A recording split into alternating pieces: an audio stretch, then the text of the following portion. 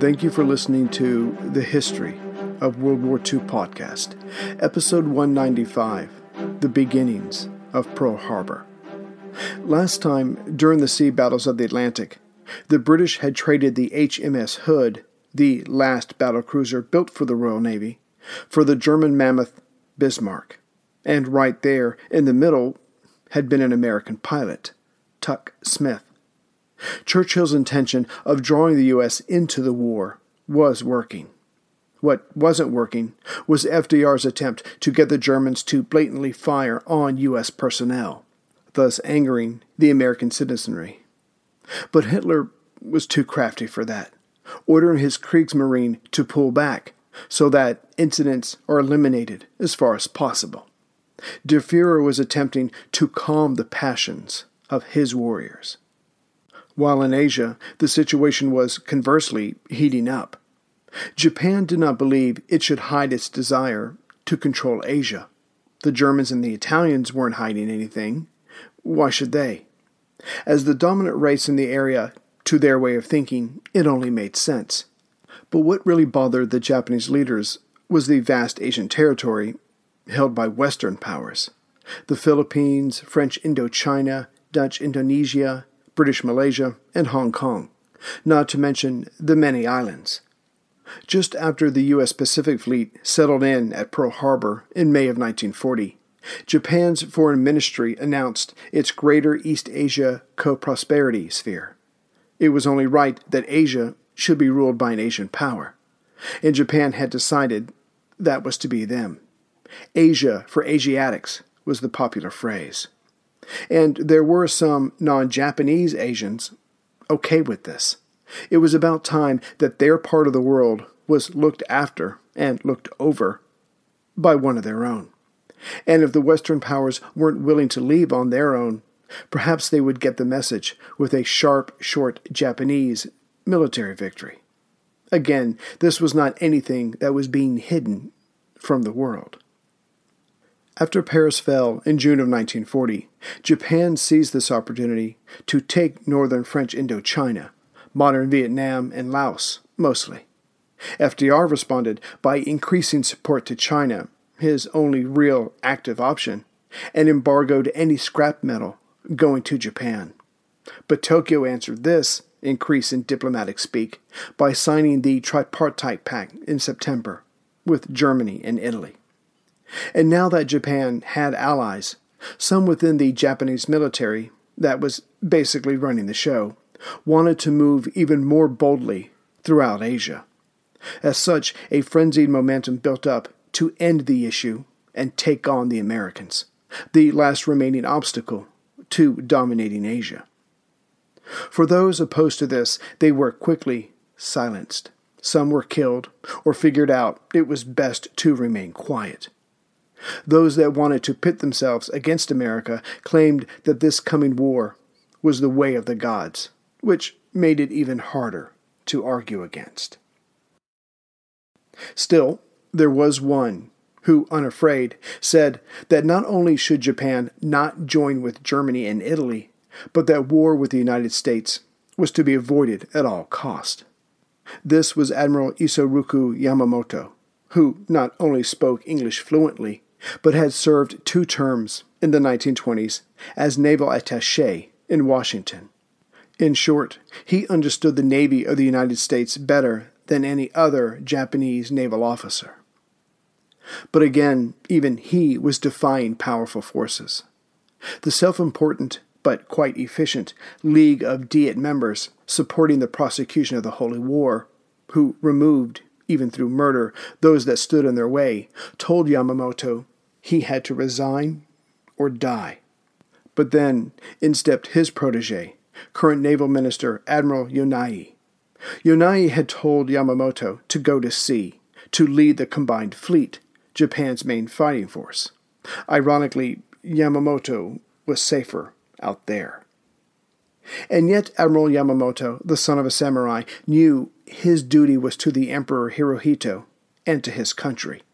If the United States was to be engaged, it was Yamamoto's responsibility to design the surprise attack, for that's what it had to be. It had served Japan well in the Russo-Japanese War at the opening of the 20th century, and it would buy Japan the time it needed to secure Asia. Normally, Japan liked to draw an enemy in and strike its naval power with its own close to Japan's home ports for support. But that is not how the Americans and the British would be brought low. This time, Japan had to project its own power far from home at Pearl Harbor, where the U.S. Pacific Fleet was now based, and this meant aircraft. Yamamoto was a specialist in naval aviation, and he drew upon his knowledge to design the plan that would reduce America's strength in the Pacific with one mighty blow. As the Admiral described in his 9-page note, entitled Opinions on War Preparations, with the United States Pacific Navy humbled, Japan would have sufficient time to grab other Asian territory and solidify their hold on them. But also, if the attack at Pearl Harbor was harsh enough, Yamamoto, who had studied in the States for 2 years and believed he knew the Americans and their weaknesses, the United States would lose its heart to fight, certainly enough as to not be able to rebuild an entirely new navy and send it out east, to only then engage in an island-by-island campaign. No, the Americans were not disciplined enough. He ended his notes with, "The operation is a gamble, but a surprise attack will be the most effective way of holding the U.S. fleet in check, because this is what they will least expect." Yamamoto was right and wrong. His plan also called for simultaneous attacks on the Philippines, Singapore, and other Western-held territory. He wrote, "We should do our very best at the outset of the war with the United States, and we should have a first determination of deciding the fate of the war on its first day." Ironically, he was counting on Germany and Italy tying down Allied forces in Europe and the Atlantic, while the Japanese would soon dominate Southeast Asia. As we have seen, Hitler was hoping to take down Russia, which would force Britain to sue for peace, which would leave the Americans, now hopeless in Europe, to focus on Asia. The Axis partners did not share their future plans with each other. In time, Yamamoto's plans would be accepted and used against the United States, but more on this later. For now, the organization for the coming war with the U.S. was begun. But Yamamoto had put one more item in his paper for war. He wanted to lead the air attack against Pearl Harbor. He was a naval aviation expert after all, but as this was a gamble, he wanted to die in service to his country and emperor if the attack was not successful. This podcast could not exist without the help of sponsors like Yahoo Finance. When it comes to your financial future, you think you've done it all. You've saved, you've researched, you've invested all that you can. Now, you need to take those investments to the next level by using what every financial great uses, Yahoo Finance. I've stressed this in my podcast about command and control, which is exactly what Yahoo Finance is. You can see all your investments and retirement accounts in one place. You can consolidate your views from multiple accounts into one hub and access the expert analysis you need to tend to your entire portfolio with confidence. Yahoo Finance has been around for more than 25 years, and they've worked things out. You've got the tools you need right at your fingertips. I open up my Yahoo Finance, and within seconds, I can see how my stocks and investments are doing. And basically, investing, it's all about growth. And in order to grow, you need to know what's going on. For comprehensive financial news and analysis, visit the brand behind every great investor, yahoofinance.com, the #1 financial destination, yahoofinance.com. That's yahoofinance.com. As the gears of war slowly turned in Tokyo, rumors got out. Soon, some of them reached the U.S. ambassador there, Joseph Grew. He was informed by several other foreigners and even one Japanese official that if war came between the two countries, that the Japanese had a plan already drawn up to send an overwhelming force to Pearl Harbor. GRU did not believe a word of this. Tokyo was going to send a large force 4,000 miles to Pearl Harbor and strike without the United States having a clue of what was going on? Ridiculous. Still, prudence was always the best course. GRU sent word of this rumor to Secretary of State Cordell Hull. He sent it to the Secretary of War, Henry Stimson. Stimson passed it on to George Marshall, Army Chief of Staff. Yet Marshall, when looking at the map, for some inexplicable reason, only thought in terms of a Japanese attack that had a view to occupation.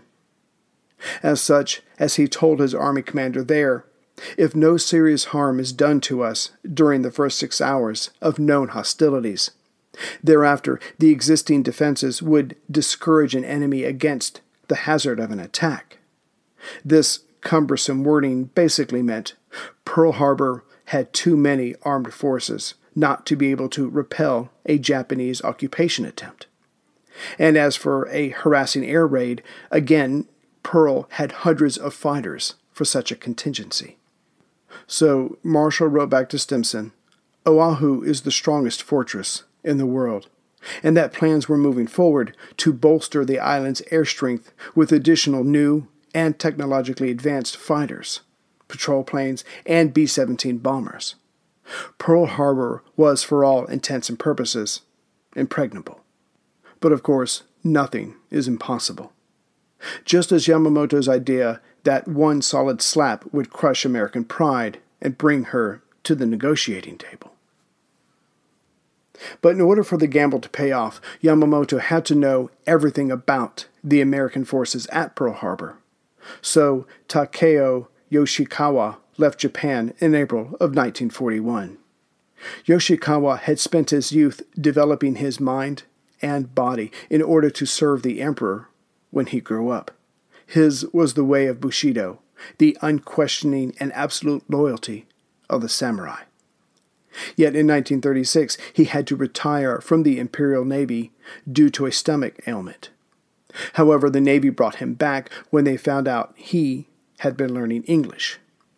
Ordered to learn everything he could about the U.S. Navy, Yoshikawa spent 3 years at the American desk of the Navy General Staff. When he was bound for Pearl, his orders were to report on the daily readiness of the American fleet and bases. Of obvious import were the number of ships at Pearl each day and the number of aircraft, but also their dispersal patterns. He spent time deciphering the American air defense's readiness and security measures. As there were just over 80,000 Japanese people in Oahu alone, he was not noticed. But it goes further than that. U.S. Army intelligence, which knew Japanese spies were about, were on orders from the War Department not to harass possible spies. After all, who wanted to go down in the history books as the man who started an international incident with Japan that led to war? However, the FBI Honolulu bureau chief, Robert Shivers, was not so hemmed in. In fact, he was under orders to conduct very thorough, complete investigations of all Japanese consular agents. Problem was, no one was looking into the daily activities of Tadashi Morimura, Yoshikawa's cover name, the newly arrived Vice Consul General of the Japanese consulate in Honolulu. Tadashi rarely showed up to work, drank a lot, talked back to his superiors, and had women spend the night in his room. No, this was not someone of the samurai class Tokyo would send to spy on the Americans.